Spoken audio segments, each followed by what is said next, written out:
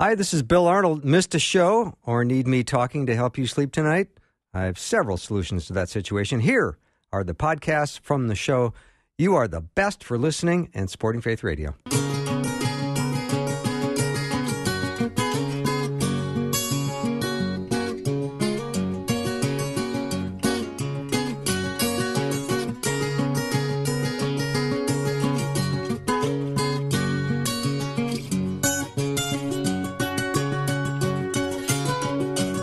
And a warm welcome to Afternoons with me. I'm Bill Arnold, and I'm looking forward to this time together with you. I hope your day's been going well. We're kind of getting to be towards that end of the week time, and it's kind of nice that we're going to have a weekend in front of us, and nice to be able to rest a little bit. You just want to make sure you don't do anything that leads you to lazy, and that's going to be the topic today with my guest, Scott Hubbard. He's in studio with me. Scott is a writer, and he is over at desiringgod.org. He's a graduate of Bethlehem College and Seminary, and he's written a wonderful piece for Desiring God called The Sluggard in Me. So I think he's going to get kind of vulnerable with me today, which I'm looking forward to. And it's 4 lies that lead to lazy. As I was reading the article that he wrote, one thing that just jumped off the page with me, and now I can't find it, was... Where did it go? Oh, the image of God was never meant to yawn through life. Yeah. So, Scott, welcome. Yeah, good to be here. So you're going to get a little vulnerable today with us, aren't you? I am, hopefully in the spirit of what God intends to do in each of us as we read through the Proverbs in particular, and this figure, the sluggard, who, what a good name, the sluggard. And he comes up again and again, maybe, between 6 and 10 times, maybe even more. I can't quite remember. But he shows up all over the Proverbs, and I think we're meant to see ourselves in him, at least to a certain degree. So when you say there are 4 lies that lead to lazy, I'm not doubting that. I'm surprised there's only 4. Oh, there's more than 4. I was thinking more like 4,000. Yeah, it's not the 4 that lead to lazy, but just here's 4 that we see in the sluggard and can learn from. Well, let's start. Let's learn what these 4 are. That'd be great. Yes. So first, just by way of introduction, one of my favorite Old Testament commentators is named Derek Kidner. He died, I think, back in 2008. But man, just if you want to read someone who has a way with words and an insight into the biblical text, Derek Kidner is so good. And here's how he describes the sluggard. He says, the wise man, as he reads about the sluggard, the wise man knows that the sluggard is no freak, but as often as not, an ordinary man who has made too many excuses, too many refusals, and too many postponements. It has all been as imperceptible and as pleasant as falling asleep. Wow. I love that. And it's so true. Mm-hmm. The sluggard, even though he is a figure, a ridiculous figure in the Proverbs, he is ridiculous so that in these drawn-out, magnified qualities of laziness, we can see the seeds in ourselves. And so what I did with this article was just try to pull out what some of those excuses and refusals and postponements are, or what those lies are. And so the first one is, I need just a little more. I'm going to write this down. Not that I'm going to refer to it again, but I just thought I'd write it down. I have a friend that I know would love this. Yeah, that's right. Yes. Asking for a friend. Yeah, of course. Yeah. All right. I need just a little bit more. Yeah. So this comes up more than once in Proverbs. We hear the sluggard say this: a little sleep, a little slumber, a little folding of the hands to rest. Mm-hmm. So it's kind of the sluggard's motto. And it is a very reasonable phrase, that word, little, is very reasonable. And then the phrase, I just need a little more, just one more, just one more show, just one more snooze cycle, just one more piece of pizza or a few minutes here at the table. And of course, a little is a little. And if there's a little indulgence here and there, it doesn't end up adding up to much. But the problem with the sluggard is that today's little adds on to tomorrow's little, which adds on to the morning and afternoon and evening's little, and ends up creating a stack that's much more than little. So the sluggard, in saying a little sleep, a little slumber, a little folding of the hands to rest, we're meant to see this man loses by what one commentator calls small surrenders. So small surrenders are what turn a normal person into a sluggard, an ordinary person to entertain those postponements and refusals, turning him into a sluggard gradually, bit by bit, little by little. Little by little and bit by bit, and then small surrenders. That gets all of our attention. We get that. It is. It's a daily, perhaps even an hourly thing. I think about this a lot at work since I have a computer job. And having a computer job is good in some ways, and it presents a host of temptations in other ways. Because, oh, yeah, sure, why not just check your email again? Why not just look at your text messages again? Why not just, check the score of that game from last night? What was that again? Yeah. And those can just add up over the course of a day, and you get to the end of it, and you think, what did I just do? Every one of them felt so little, and it was in itself. But, 24 of them don't become so little anymore. Yeah. Wow. Okay. Keep talking, Scott. This is me. I feel like I need this reminder regularly. Okay, good. And that there's an encouraging alternative to it, because you know what? If an ordinary man or woman becomes a sluggard by little and little, then a sluggard becomes a hard worker also by little and little. So those very same opportunities that are a little, that provide an opportunity for a small surrender, they also provide an opportunity for a small success that by God's grace will build on top of each other. All of this is by grace, we know. And as those little gracious victories build on top of one another, God shapes us into more of the image of our hardworking Christ. And so there is an encouraging alternative to it, which is, okay, all of those little moments are not so little after all. And so what you do with little matters a whole bunch. And over the course of a day, over a week, and definitely over the course of a month and over a year, if you are walking consistently and saying, yes, God, help me in this little moment to work hard in a way that pleases you, man, going to become a hard worker. Really good. Let's move on to the next lie. Next lie, there's always tomorrow. So we read this. You have an excellent point there. Yeah, that's true, actually. Thank you for that. I'm writing that down. Let's go to break. I think we're done. So pull this from Proverbs 20, verse 4. The sluggard does not plow in autumn. He will seek at harvest and have nothing. So the image here, we're meant to picture the sluggard in his bed or at his table while all of his neighbors are out in the field plowing. Mm-hmm. And plowing's hard work. It's also a colder time of year in Israel when you would plant. And so there are all sorts of reasons why he wouldn't want to get up out of his bed or get up out of his seat and go do the hard work of plowing. And one of the reasons is that, well, of course, there's always tomorrow. There's tomorrow. Why not do it tomorrow rather than today? Today's cold. Today's windy. Let's, push it to tomorrow. That's very reasonable, too. You're making a lot of sense, Scott Hubbard. I've got no complaints with you today. Normally I have complaints with you, but not today. Yeah, that's right. And there is a parallel, is there not, between the what the sluggard would have discovered. I mean, there's a real just inescapable reality that eventually autumn is going to give way to winter. Eventually the ground is going to be too hard to plow, and the season for plowing is gone, and you cannot get it back until next year, which means there's not going to be a harvest. So there's that real hard reality, and there's a softer reality in our own lives, isn't there?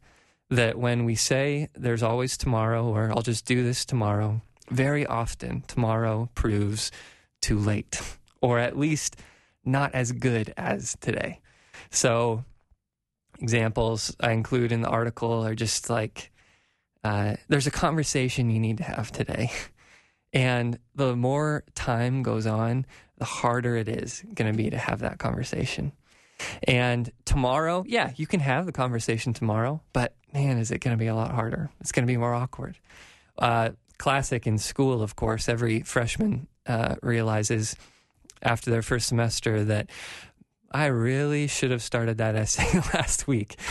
Yes, there was next week, there was tomorrow, but I would be in a better spot if I had started this earlier. And we can just go down the line. That is just so manifestly true from our experience. Mm-hmm. So, a lot of this isn't, I can see some people thinking, this is just common sense. I mean, you don't need to be a Christian to to come to these conclusions. And in one sense, that's true.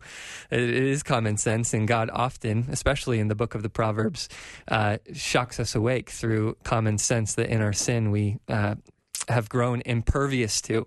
We are increasingly insensible and unreasonable in our sin. And sometimes God just uses common sense and then the Spirit to empower us to live it out. Scott Hubbard is my guest, and Scott, you have me all fired up right now to do my spring cleaning this weekend. Good. I'm not putting it off any longer. No. Do your spring cleaning in fall. That's the lesson here. That's what I'm going to do. Thank you. Let me take a short break. When we come back, more with Scott Hubbard. His article is "The Sluggard in Me: 4 Lies That Lead to Lazy." We appreciate this conversation, even if it's feeling a little difficult for some of us. We'll be right back.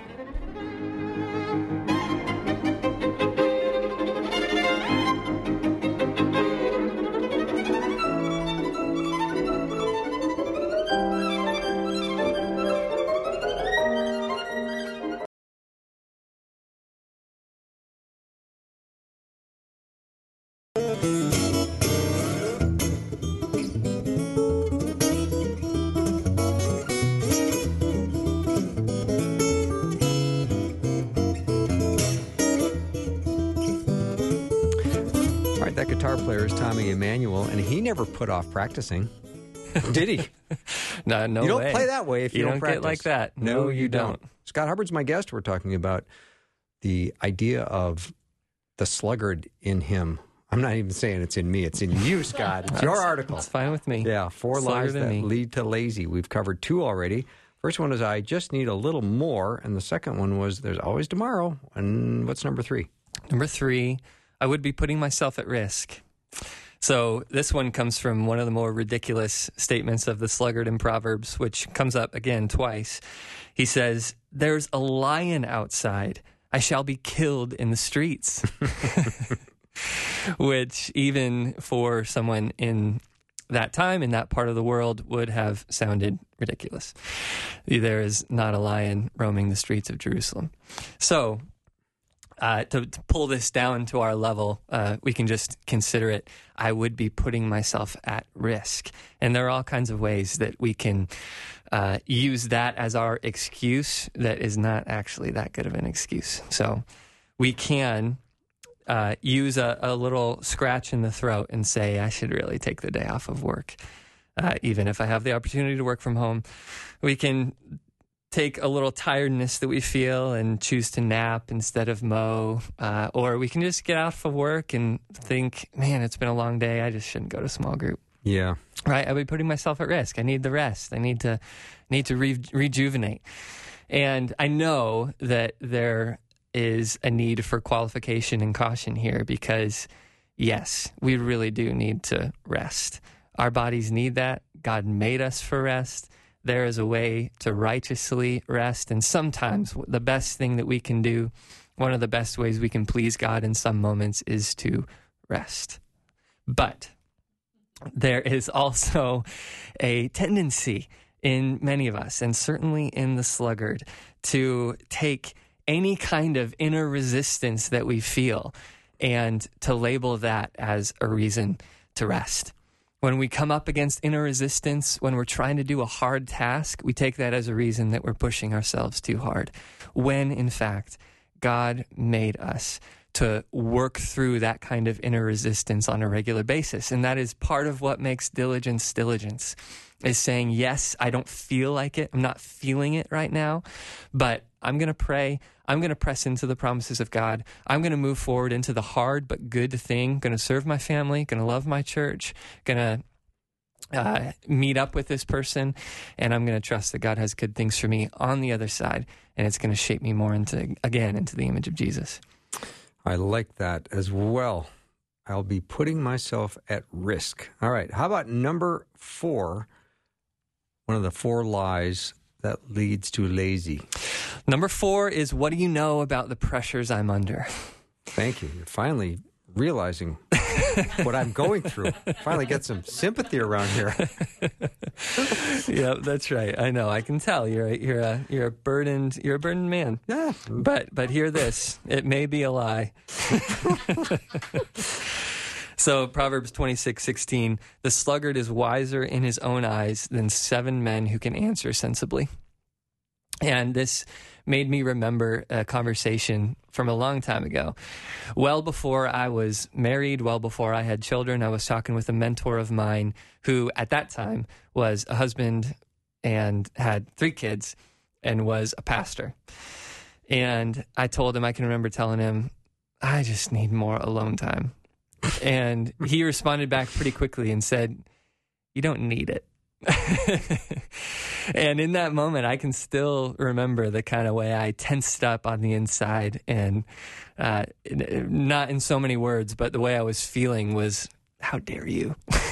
Like, don't you see the pressures I'm under? What do you understand about the pressures I'm under? Which is laughable, which is why I'm laughing now. Because he understood very well about the pressures I was under and many more that I had no idea about. But in our sluggishness, we can often think that our own burdens are the heaviest burdens, our own excuses are the best excuses, and our own ways of relieving anxiety and getting rest are the best diversions.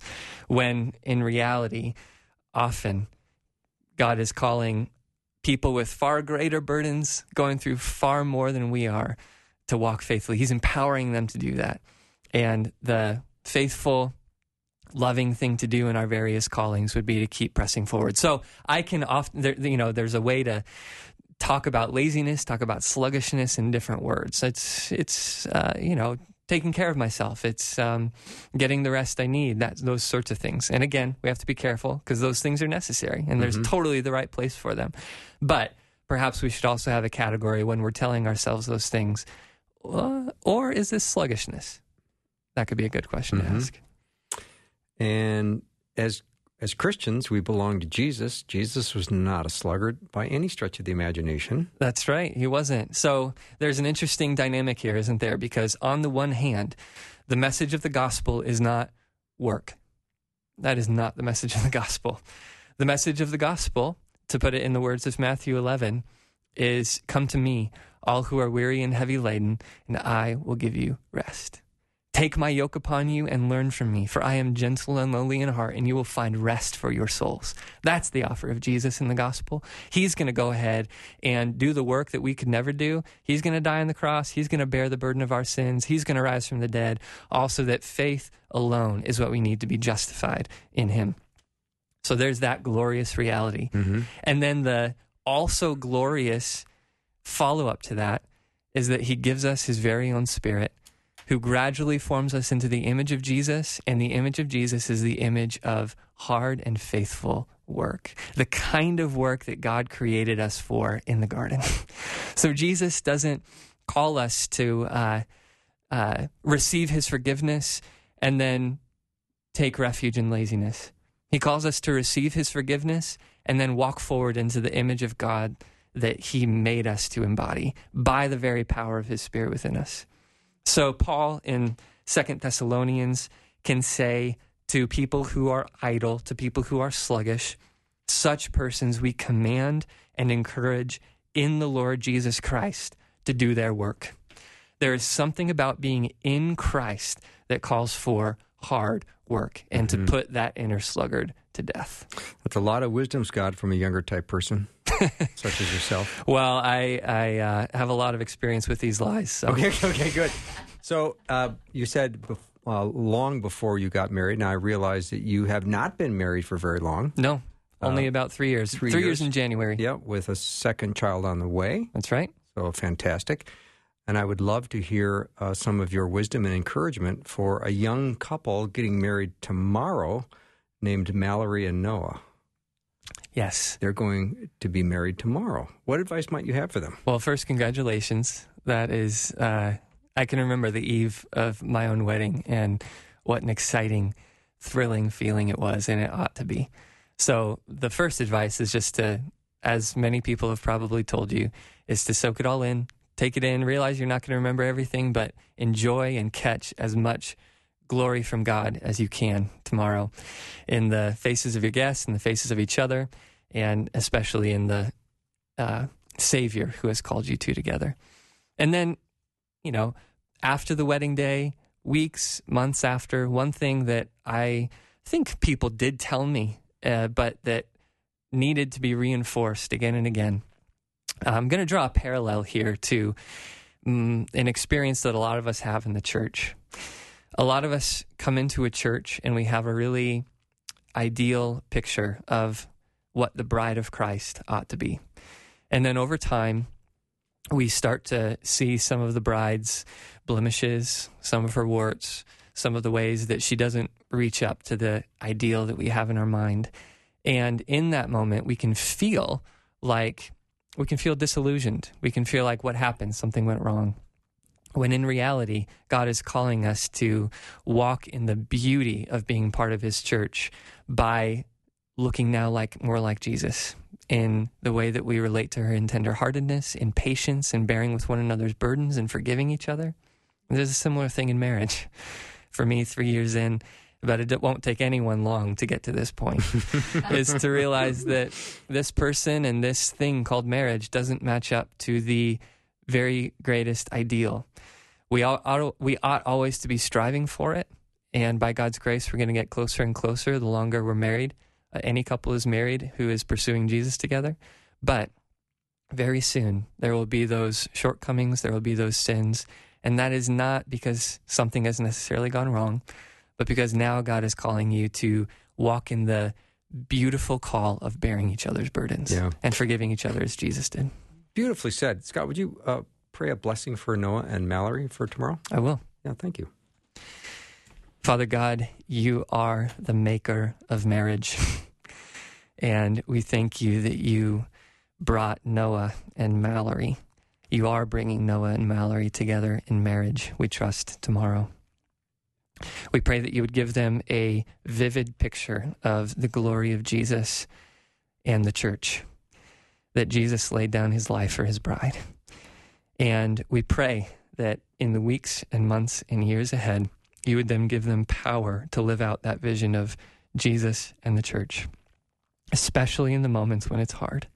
That in those moments, they would bear each other's burdens, they would walk patiently with each other, they would forgive each other, and they would remind each other in word and in deed who their Savior is. We pray this in Jesus' name. Amen. Thank you, Scott Hubbard. Really nice to have you here. I always look forward to having you on the show and in the studio. Great to be here. Thank you so much. Scott Hubbard has been my guest. You can go to desiringgod.org to learn more about Scott, and you can get a copy of his lesson that we just talked about now on the 4 lies that lead to lazy. We'll take a break. When we come back, Thom Berkowitz is in studio. He's going to be here. We're going to talk about Job and COVID and the world. It's all going to be interesting. Be right back.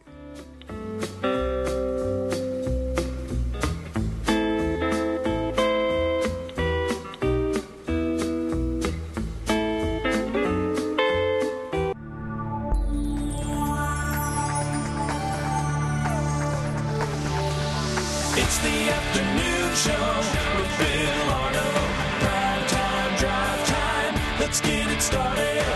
Jump in your car. Yeah. What's for dinner? Hey. It's the afternoon show with Bill Arnold. Welcome back. So glad to have Thom Berkowitz with me today, my friend in studio. Although he did not bring Marcia, his wife. She's taking care. You might want to put that in front of your mouth. It's been a while. It has been a while. She's taking care of... put your microphone in front of your mouth. Yeah. My bad. She's taking care of our youngest grandson. And since she didn't know what I was going to talk about, and I didn't know what I was going to talk about until this morning. Yeah. Here we are. Yeah, so what are you going to talk about? What do you want to talk about? Well, I thought we were going to talk about Job and COVID in 2021. I thought that was a real interesting topic. Yeah, God, Job, and Yeah. October 2021. Exactly. We've been studying that at Community Bible Study, and, I'm just blessed. We have 480 people. Nice. 250 in person, and what does that mean, 230? I don't do math on the show live. 230 on Zoom. So we've been really slow going through Job. We had 6 weeks to finish the book. So we're almost done. It's exhausting to do it that way.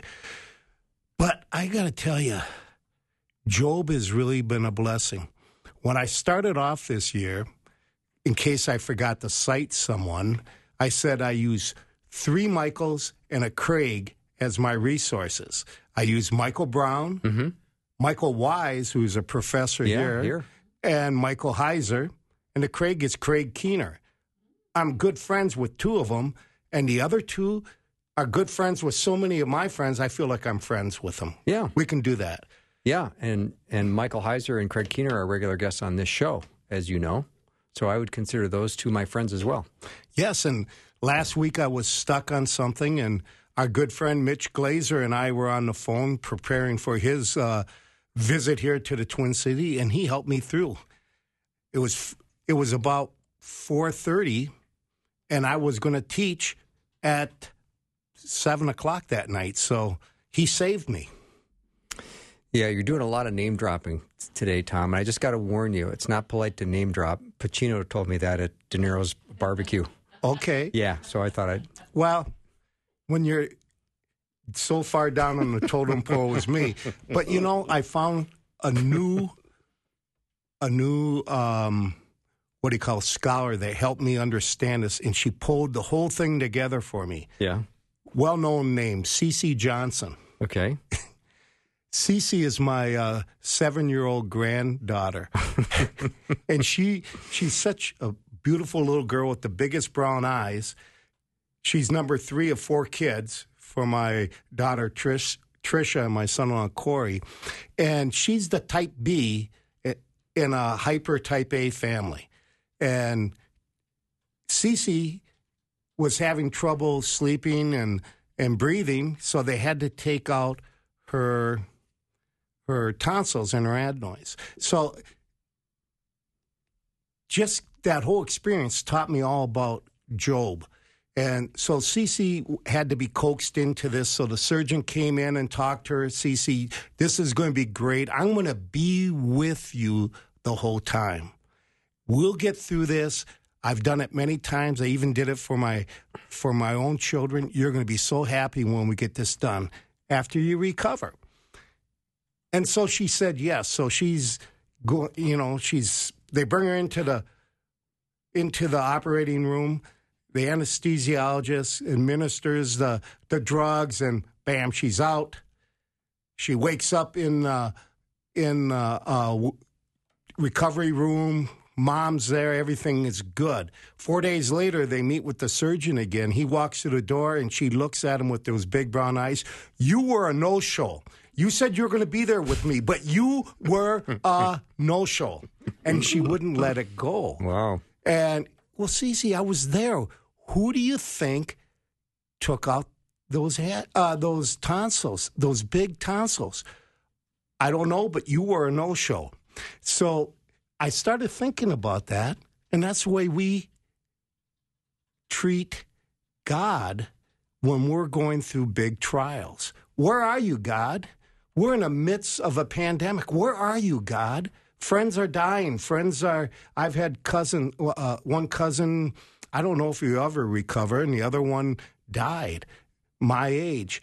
And, so things are happening. So where are you, God? And you know something? He's right there with us. So she really helped me understand that even in the midst of trials, God is right with us. And, I'm talking to myself when I'm teaching Job.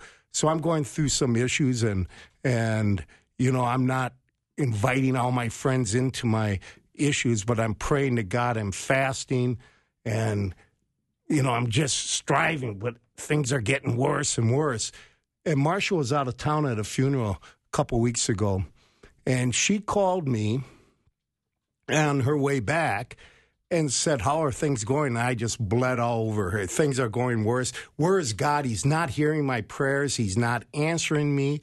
I cried out to him this morning, yesterday. I didn't eat. I cried out. Nothing. Where are you, God?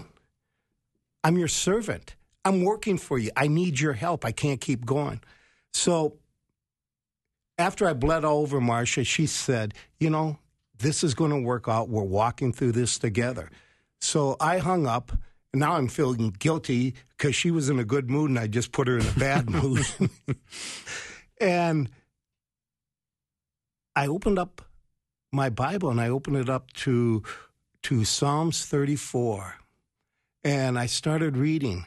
The eyes of the Lord are towards the righteous, and his ears are towards their cry for help. So he's there, or don't I believe that? If I believe that, he's got to be there. And then it goes on, the righteous cry out, and the Lord hears and rescues them from all their troubles. And I know God is there. And then I have two more. The Lord is near to the brokenhearted, and he saved those who are crushed in spirit. And finally, the afflictions of the righteous are many, but the Lord rescues him from them all. And I said, God, I am righteous. Positionally, that doesn't mean I don't sin, but I am righteous by the blood of Jesus. And if I do sin, if I confess my sins, he is faithful and just to forgive my sins and purify me from all unrighteousness. So I'm righteous, but I can't see him. And I'm wondering, where are you, God? And our good friend, I'll give him a call out, Glenn Pickering, keeps, every time I walk out on the ledge, he brings me back in, and he's really been helping me over the last several weeks. So I think he's God's gift to me. So I'm starting to see him around. But then Cece put everything together for me. She goes back on her 6-week revisit, so she's finally discharged from the surgeon. Everything's good. She's smiling, bouncing off the walls. And she, as they're leaving, she looked up at the doctor and she says, "Do you have a card?" A 7-year-old, he said, yes. What 7-year-old asked a doctor for why a do you want the card? And she said, "I may have to call you." Oh, that is so funny. And, that's where it is. I was treating God like a transaction. Give me your business card. I'll call you when I need you. If I don't call you, don't worry about me. I'm fine. But that God is not looking for a transaction. He's really looking for a relationship. And I'm kind of like my granddaughter through this whole thing. It was like I was on anesthesia. And things, where is God? Well, I'm out, and he's right there. I need to start looking for him. He wants a relationship with me. And I'm in men's groups. And, of course, I have my walls up, and I don't let them in. And Glenn's trying to teach me to be more vulnerable, but I don't like that. And finally, a week ago, a woman we've been in relationship with for 42 years. When we first became Christians, she's always been a friend. She's been in so many studies. She's in my CBS. And she just blessed us. And I saw that as a hand of God. And then this last week, the men, I have a good habit of when people ask questions, I have all these walls and I don't let them in. Well, this guy has one of those unique, direct approaches that he finds this spiritual kink in your armor and he puts his sword in there. I'm talking metaphorically. And he breaks it down. And the next thing I know, I'm being helped. These guys are ministering to me. And that's what Job is all about. Instead of his friends coming and dumping on him, friends should be there to help one another. And we shouldn't be on a transaction with God. We need to be in a relationship. Too often, we treat things like Aristotle, the great philosopher. Everything with him was cause and effect. And that's the kind of relationship we have with God. And that's the way Job's friends viewed what was happening to Job, cause and effect. But we need to start thinking like Isaiah, because he recognizes God is supreme and that he permits things to happen to us. We make choices and he permits them, but he is sovereign and he's going to be there with you. And that's why he wrote this in Isaiah 30. It starts at verse 18. Therefore the Lord longs to be gracious to you. Can you see God is just longing to be gracious to you? And therefore he waits on high to have compassion on you. For the Lord is a God of justice. How blessed are those who long for him. So he's not looking for a transaction. He's looking for a relationship. And he'll wait there for a long time. Look what he did with Job. He waited and he waited and he waited until Job could vent enough to come to God. And then he says this in verse 20, although the Lord has given you the bread of deprivation and the water of oppression, he, your teacher, will no longer hide himself, but your eyes will see your teacher. Your ears will hear a word behind you saying, this is the way, walk in it, whenever you turn to the right or to your left. And that's the relationship. That's how we should approach God when we're ministering to others or when we need ministry. Not like Aristotle, cause and effect, but like Isaiah, absolutely bending his knee before the supreme judge of the world, saying, away from me, I'm a man of unclean lips among a people of unclean lips. But God purified it and brings him in. And look at the words that God speaks through him. He's longing to be with us. So that's where I'm at. I'll come up for air now. I love it. You know, for a guy who wasn't entirely sure what he was going to talk about today, you're doing pretty good. Yeah, I might use it again Monday night. If it sounds good. Yeah. You're test driving it out on my audience. Thanks, Tom. All right, Thom Berkowitz is my guest. We're going to take a little break. We're going to come back and continue our discussion about God, Job, October, and 2021. Lots more to come. Be right back.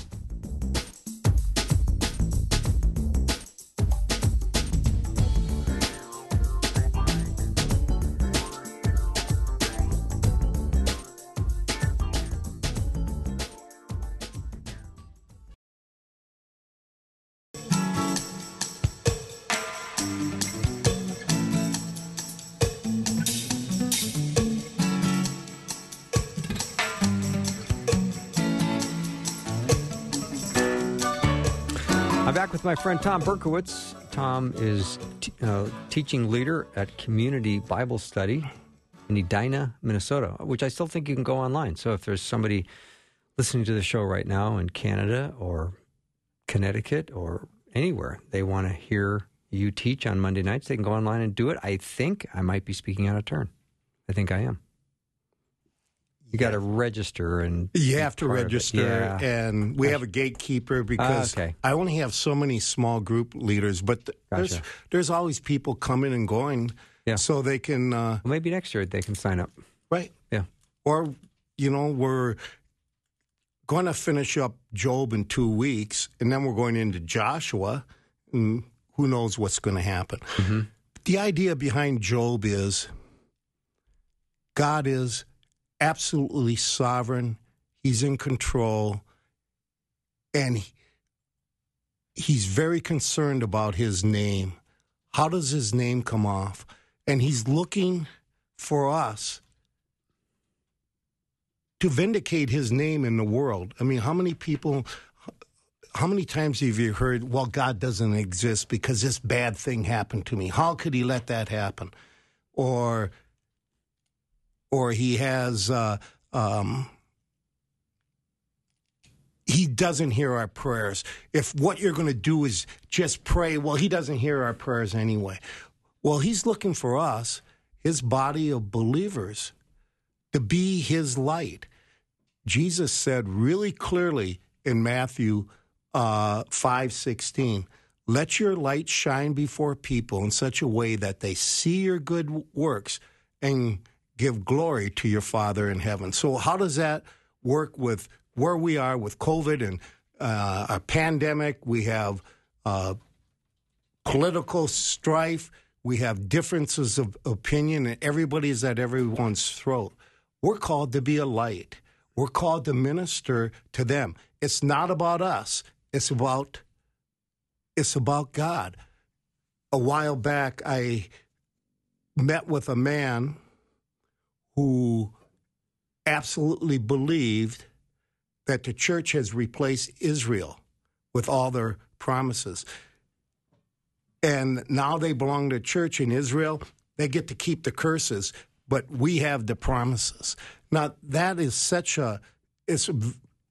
most of the time is very anti-Semitic. So do I take offense, or do I sit there and do I talk to him? My pet line is, let's see where we agree. And we agree that Jesus is the Messiah, that he came, that he's the Son of God, that he came to this earth. He died for us, shed his blood for us. God resurrected him from the grave, so he defeated death, and he ascended into heaven. We agree on that. And let's start there, and let's see if we can work through our differences in other places. I love the prophet Amos. If I can find Amos, there. In Amos 3, and I'm reading from the New Living Translation this time. In verse 2 it says, or verse 3 it says, can two people walk together without agreeing on a direction? So let's agree on something, and let's see if we can walk together, and let's see if we can come together and have some kind of agreement. Because I told the person, if you look at this through the eyes of politics, if you make this a political thing, you're going to either hate the Jews or you're going to have enmity with the person that's doing that. But if you look at it biblically, if we can reason that way, we'll end up loving like God has told us to love, and would be a light. Mm-hmm.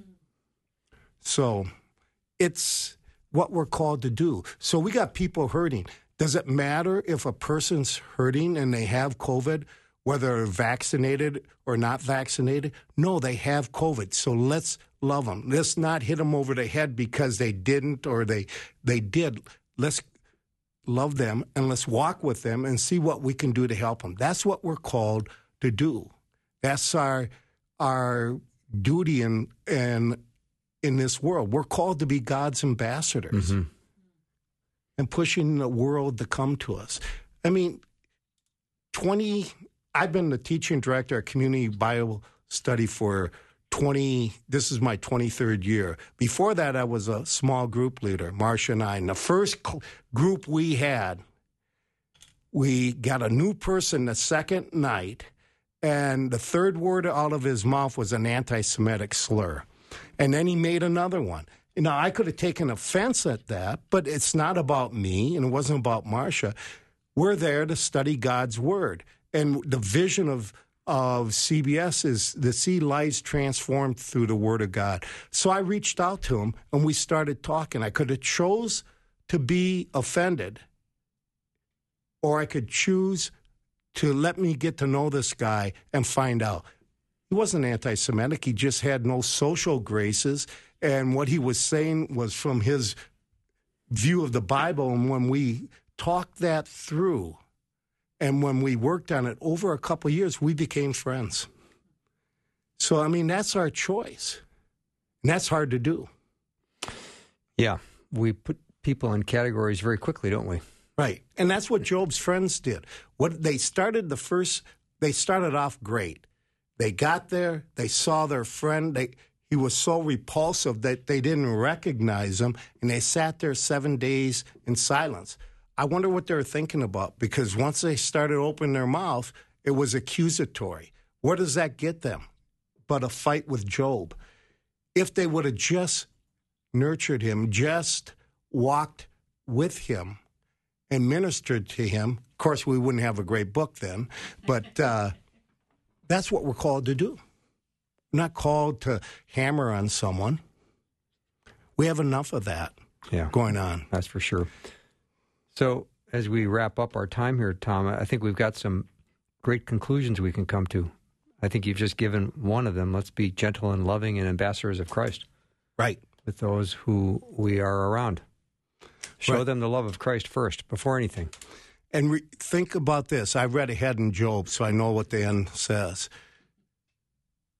Job's friends just wailed on him. That some of the things they said was so harsh and so hurting. But at the end, what happened? God said, pray for him. So Job's friends came to minister. They beat him up. And then Job ended up forgiving them and making sacrifice for them. That's what we're called to do. That's what your church is here for. We're asked to do some pretty hard things, aren't we? Yes, because we have to. Every time we do it, we have to die to ourselves and our flesh. You know, I was telling some friends, I was a humble Jew and proud of it, but God just wanted me humble, so I had to drop that. I don't know if that makes sense or not. Yeah, it does. It's a journey that God takes us through, and I think some of your illustrations today have been really, really good. I mean, when Cece is getting her tonsils and adenoids taken out, the person that is most involved in that operation is the one she's blaming wasn't there. Right. You were a no-show. Actually, he was the key figure in that situation. He was. He was the most important person in that room that day. He was. I give a lot of credit to the anesthesiologist who puts kids under and the nurses and the staff, but he did the cutting. Yeah.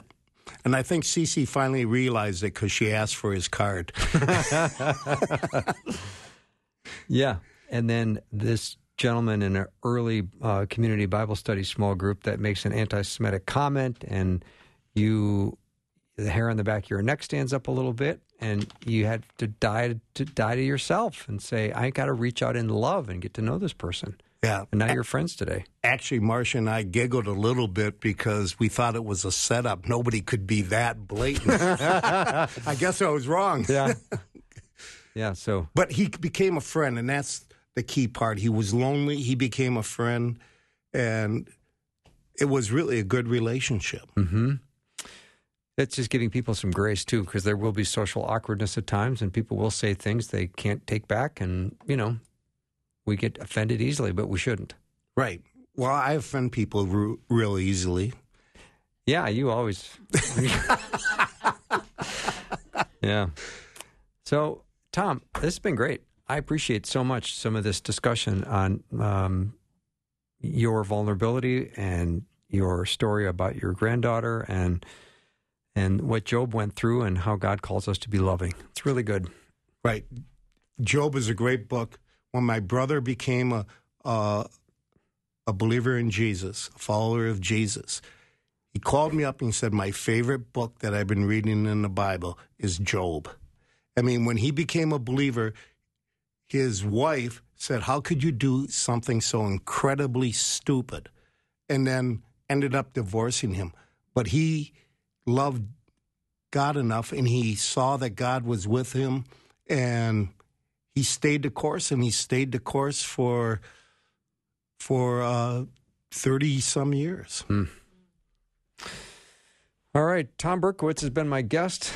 We're going to take a little break. When we come back, Dr. Matthew Barrett is going to talk about the attributes of God. Powerful, powerful author and speaker. We'll be right back.